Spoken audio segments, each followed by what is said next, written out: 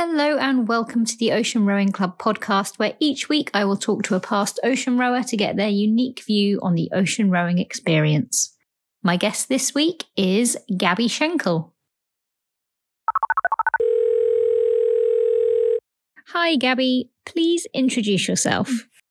Hi, my name is Gabi Schenkel. I'm 44 years old and I live in Einsiedeln in Switzerland. It's about an hour from Zurich in the mountains. In 2019, I rowed solo across the Atlantic Ocean. I took part in the Talisker Whiskey Atlantic Challenge and my team name was the Swiss Ones.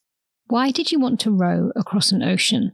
There is no real why. It was a gut decision. I basically stumbled upon it because I was on the train and there was a newspaper on the seat I was going to sit down. So I picked it up and I read the headline, "Start Delayed." And I saw 4 young men looking back at me from the image. I'm like, what's delayed? What's the front page? So I read the article and then Googled everything there was to Google about Atlantic campaigns and the upcoming row. And then I got into ocean rowing and downloaded the app and I was a fan. And later on, read in an article about the 4 guys that was in 1718 edition, that they would like to sell the boat and they would hope it becomes a tradition in Switzerland. And my thought was, there's going to be a female team following suit. And I just contacted the team and I said, I don't row, but if there's a team being formed, I would love to be considered. And things went from there. So there is no reason I can give you. It was a gut decision. But one thing I know is that from the moment I decided I asked myself, would you do it alone? My gut told me yes. And that yes, without a doubt, never left me until I reached the finish line. I think I would not have left the harbor in La Gomera if there was any doubt ever during my prep. Tell us the top 3 highlights of your crossing. Definitely whales, people, and a little bird. So whales, I've never seen a lot of whales. I've seen one whale, I think, on a whale watching trip with about 50 other people on a boat. But having a fin whale swim below your boat and not knowing how far away it is because the water's so crystal clear, it was totally exhilarating. A little bird was the reason why it's a little bird was because it flew into my neck on day 4, I believe, in the night. And it was a storm petrel, which came to visit me up until the 3rd day before my arrival and always approached me from the right-hand side, flew around my boat and was sort of hanging in the air at the level of my head for a little while until it took off again. And the reason why I know it was the same bird, it started to get used to my oar and it didn't fly away when it came out of the water. That was a highlight, sometimes 3 highlights a day because it came by 3 times. But my biggest highlight was seeing people for the first time after 65 days alone out on the ocean. It felt like birthday, Christmas, Easter, and all those holidays together. And I choked up. I couldn't speak for the first moment when I actually saw human beings again. What was the hardest part physically and what was the hardest part mentally?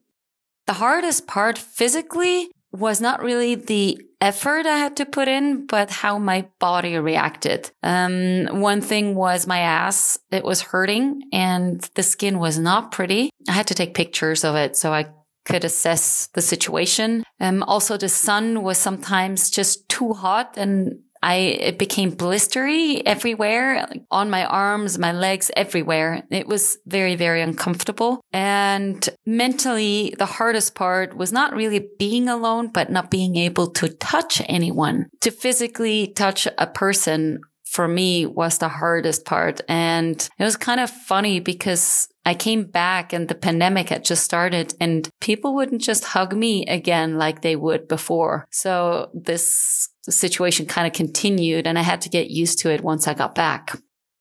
Excluding people and pets, which 3 things did you miss most while you were at sea?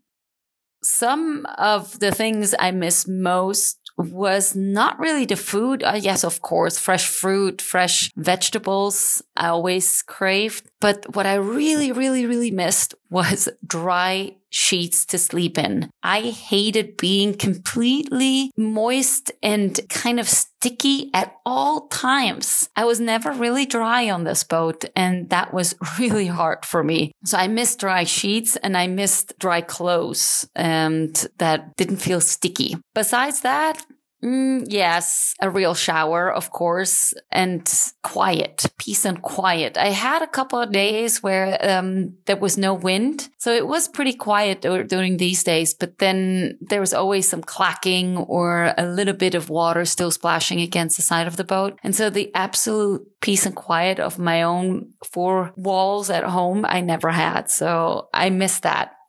What training did you do before your row?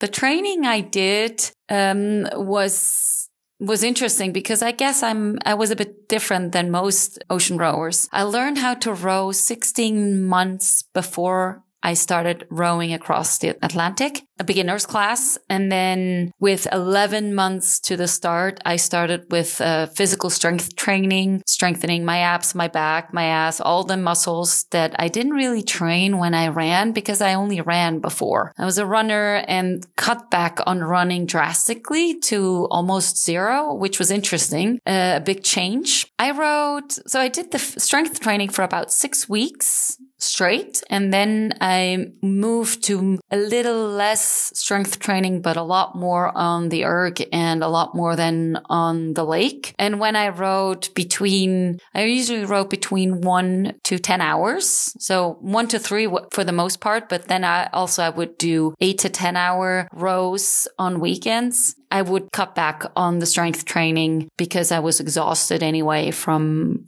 all the physical workout I did. With hindsight, I think it was enough training and the right type of training, especially because I didn't exert myself on the strength training and I didn't try to lift weights that don't really suit my body. I'm not that big. I weighed 60 kilos when I trained, and I've been known to react quickly when I overdo it. So resting time was as important to me, although I did not get enough rest time in my opinion. From all my sports years, I know how my body reacts. And so it was okay. It worked out well. I definitely could have done more, definitely, but for me, it was perfect. And for the row I wanted, it was also perfect.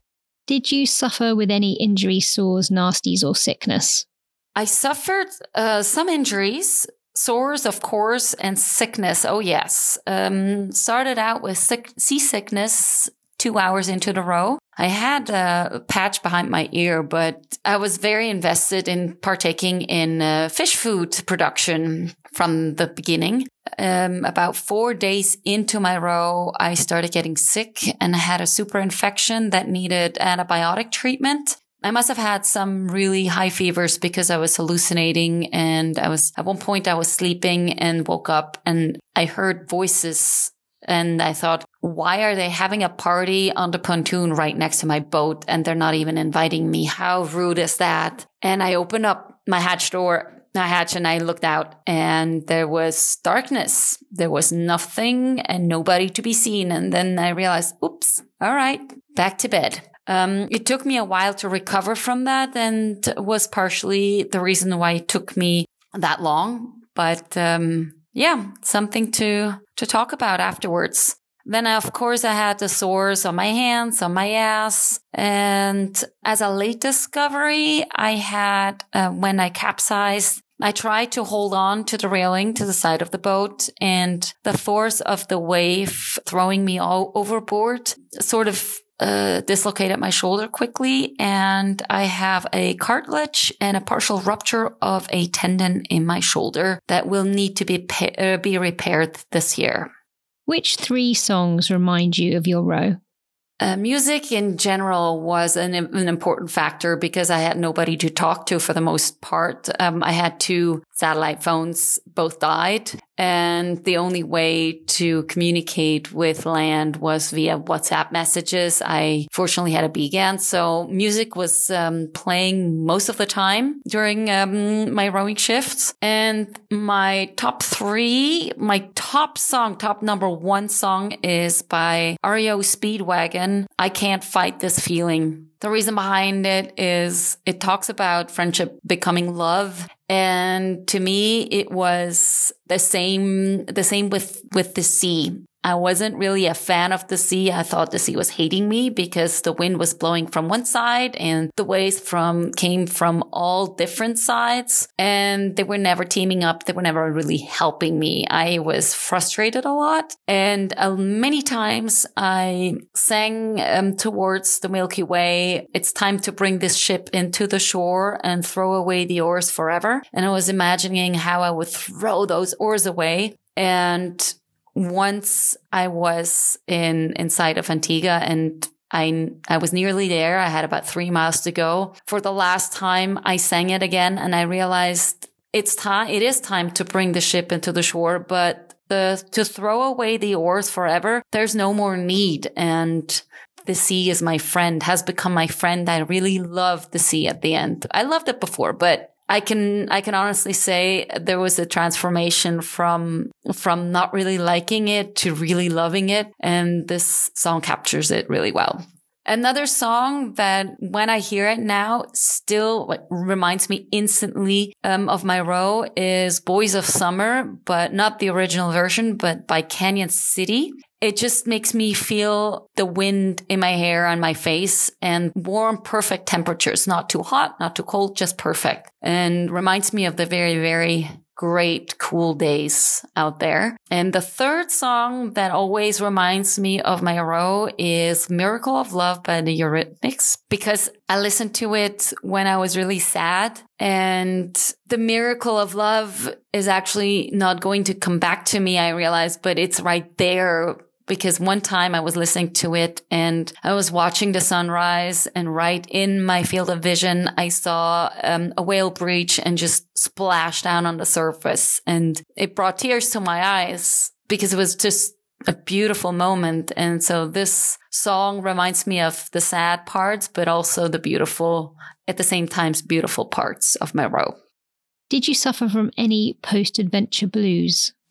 I didn't really suffer from any post-adventure blues. I'm an ultramarathon runner and I've never experienced that before. I guess it's because my focus is really on the task at hand when I prepare, but I also know there is more to life. I've always known there is more, and I keep sort of my field of vision large. And I did have a bit of an issue to come back to society. Being alone for nearly 75 days makes it kind of hard to interact with other human beings on a regular basis afterwards. I was glad to be able to spend a couple of days on my own once my family left from the island. I stayed on a couple of more days. And some days I would just sit on the balcony of my little hotel room and look out to the water, to the harbor, and just sit and just enjoy doing nothing, not having to row and not talk to anyone. And then I would go out and have drinks and talk to other rowers or other people. And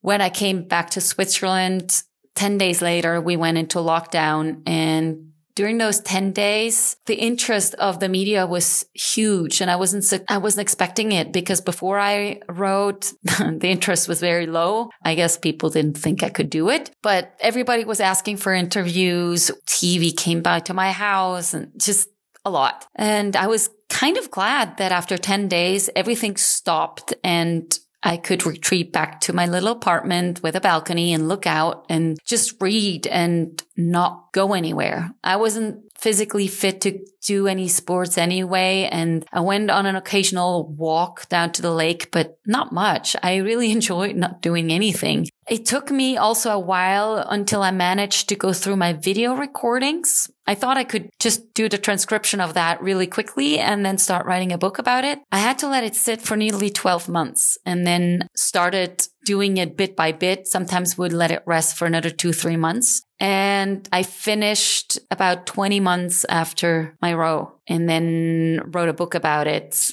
within 3 months. It was written quickly once I had the transcription and I had faced everything I went through. What advice do you have for future ocean rowers?